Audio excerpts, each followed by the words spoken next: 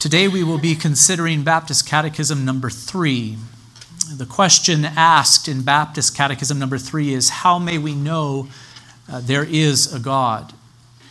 And the answer given, repeat after me, or let's recite this together, rather.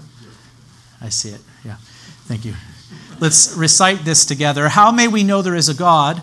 The light of nature in man and the works of God plainly declare there is a God.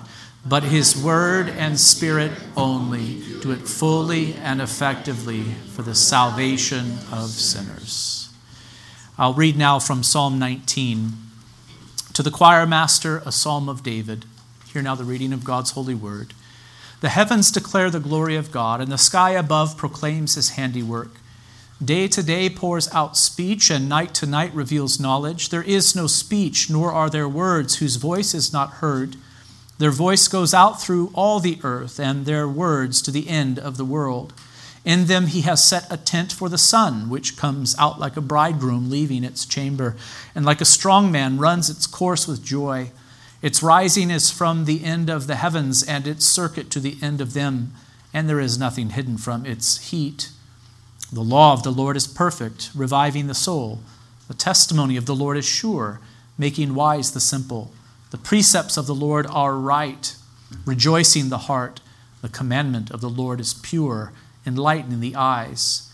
The fear of the Lord is clean, enduring forever. The rules of the Lord are true and righteous altogether. More to be desired are they than gold, even much fine gold, sweeter also than the honey and drippings of the honeycomb. Moreover, by them is your servant warned. In keeping them there is great reward. Who can discern his errors? Declare me innocent from hidden faults. Keep back your servant also from presumptuous sins. Let them not have dominion over me. Then I shall be blameless and innocent of great transgression. Let the words of my mouth and the meditation of my heart be acceptable in your sight, O Lord, my rock and my redeemer. This is now the reading of God's holy word. May he bless the preaching of the faith this afternoon. As you know, the first 3 questions of the Catechism are very foundational. In fact, the first 6 are very foundational. But here we come to question number 3. If you remember, question 1 asked, who is the first and chiefest being? The answer given, God is the first and chiefest being. Truly, there is no question more foundational than this. Here in question 1 of Baptist Catechism, we confess that there is a being who is above all other beings, and he is the source of all other beings, both in nature and in grace. Question 2 then asked, ought everyone to believe there is a God? And the answer is, everyone ought to believe there is a God, and it is their great sin and folly who do not. Soon we will learn that belief in the existence of God is not the only important thing for us to believe. No, we must believe the right things about God. We must also believe the right things about ourselves and our condition. We must believe the right things about the Savior that God has provided now that we are fallen into sin. But belief in the existence of God is most foundational. It is impossible to please God if we do not first believe that he exists.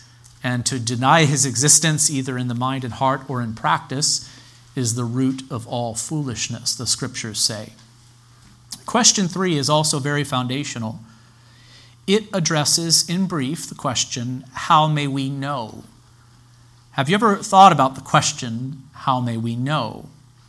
I don't know if you've heard this term before. It's kind of a fun word to say. Epistemology, have you heard this? It is the branch of philosophy that deals with questions about knowledge. How can we know things?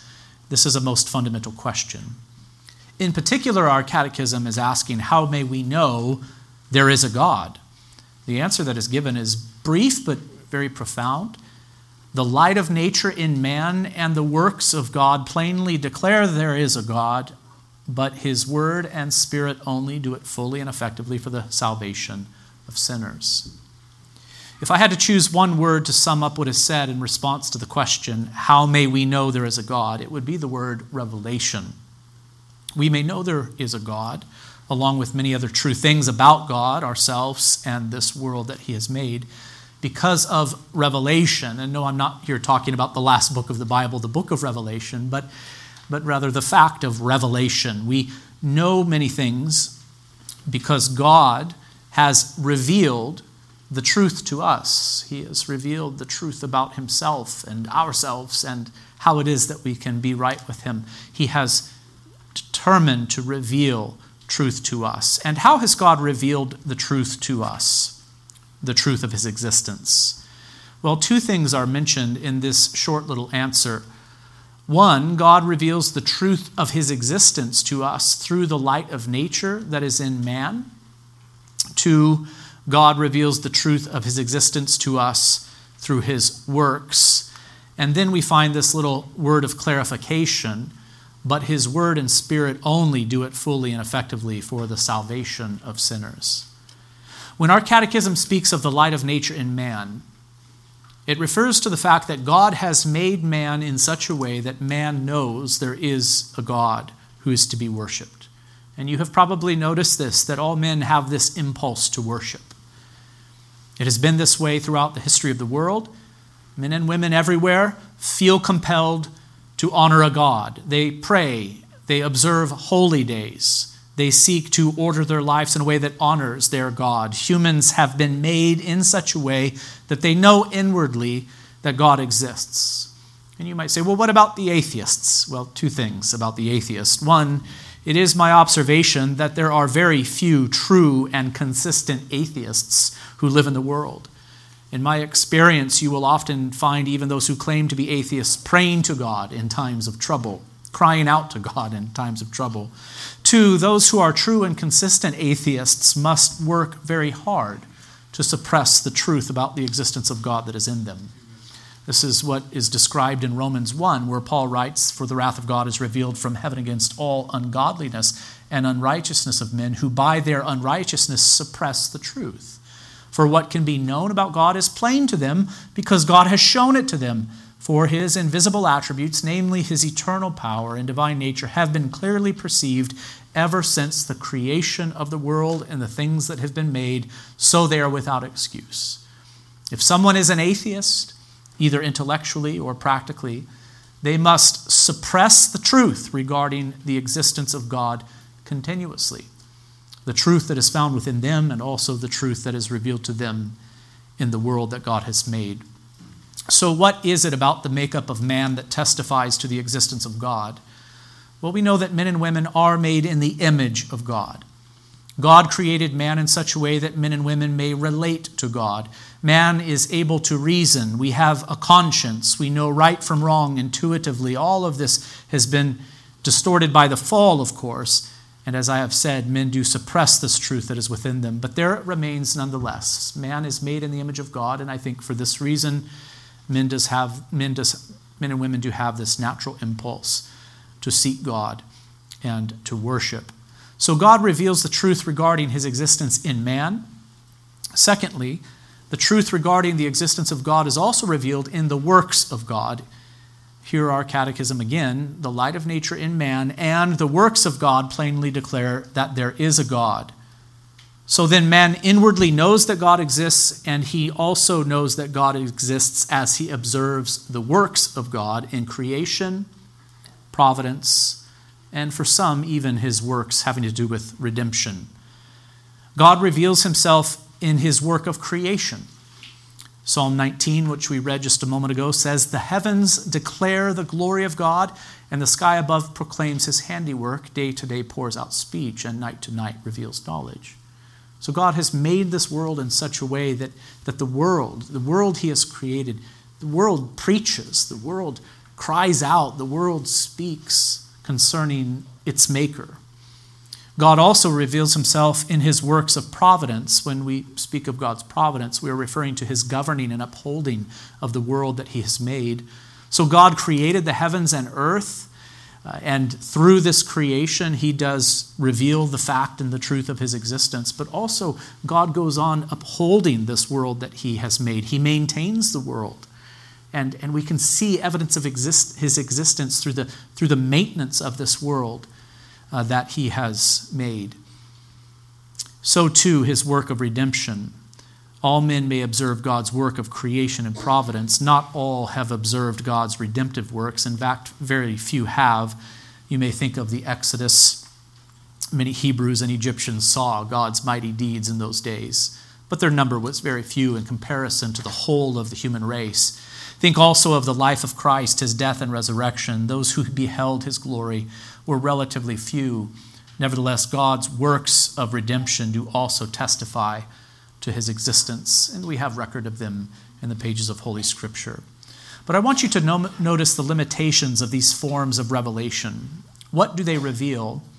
They reveal that God exists. Again, the Catechism question and answer. The light of nature in man and the works of God plainly declare that there is a God, and this is why God's works of creation and providence are called general revelation. They reveal things generally.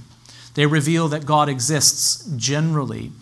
They may also be called natural revelation, because these are the things revealed in nature that all are able to see. They come to all men generally, and they reveal something general, namely that God exists, that he is powerful and worthy of praise. But that is as far as we can go with general or natural revelation. Lastly, our Catechism tells us where full and saving knowledge of God may be found. But his word and spirit only do it fully and effectively for the salvation of sinners. So we may know that God exists through the world that he has made, the light of nature in man, and this world that he has created. Some perhaps also beheld evidence of his existence as they watched the Exodus event or the miracles performed by Christ. But how do we come to know God truly? How do we come to be saved and reconciled to God now that we are sinners? We must encounter God's word, and the Spirit of God must also work. One, we must encounter God's word. God has not only revealed himself in nature, he has also spoken. We have a God who speaks. He speaks through the created world, but he speaks in a more particular way too. Listen to Hebrews 1:1. It says, "Long ago, at many times and in many ways, God spoke to our fathers by the prophets. But in these last days he has spoken to us by his Son, whom he appointed the heir of all things, through whom also he created the world." That's a wonderful little statement there. It begins the whole book of Hebrews. God has spoken in many ways. He spoke to Adam face to face. He revealed himself to the prophets in many different ways, sometimes through dreams or visions, sometimes through an audible voice, etc. So God has spoken throughout human history. He has revealed himself in particular ways to his people throughout human history. But the writer to the Hebrews goes on to say, but in these last days he has spoken to us in a most incredible way, a supreme way. He has spoken to us by his Son. The very Word of God has become incarnate, you see. God has spoken in many ways, supremely through his Son, and now we have a record of these words in the Holy Scriptures, which are the written, inspired, and inerrant Word of God.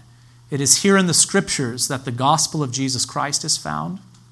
You are not going to find the gospel of Jesus Christ in the stars, in the trees of the forest, in the mountains. The gospel of Jesus Christ is revealed only in special revelation, the revelation of God's Word. And it is through this gospel that salvation is found. 2, now that we are fallen in sin, dead, blind, and deaf, spiritually speaking, the Spirit of God must also make us alive, must open our blind eyes and unstop our deaf ears, spiritually speaking, to enable us to place our faith in Jesus Christ as he is offered to us in the word of the gospel. That is why our Catechism says that his word and spirit only do it fully and effectively for the salvation of sinners. Now, question 34 of our Catechism will teach us more about the work of the Spirit in bringing us to faith in Christ. It asks, what is effectual calling? It answers, effectual calling is the work of God's Spirit, whereby convincing us of our sin and misery, enlightening our minds in the knowledge of Christ, and renewing our wills, he does persuade and enable us to embrace Jesus Christ freely offered to us in the gospel. So Jesus Christ is freely offered to us in the gospel.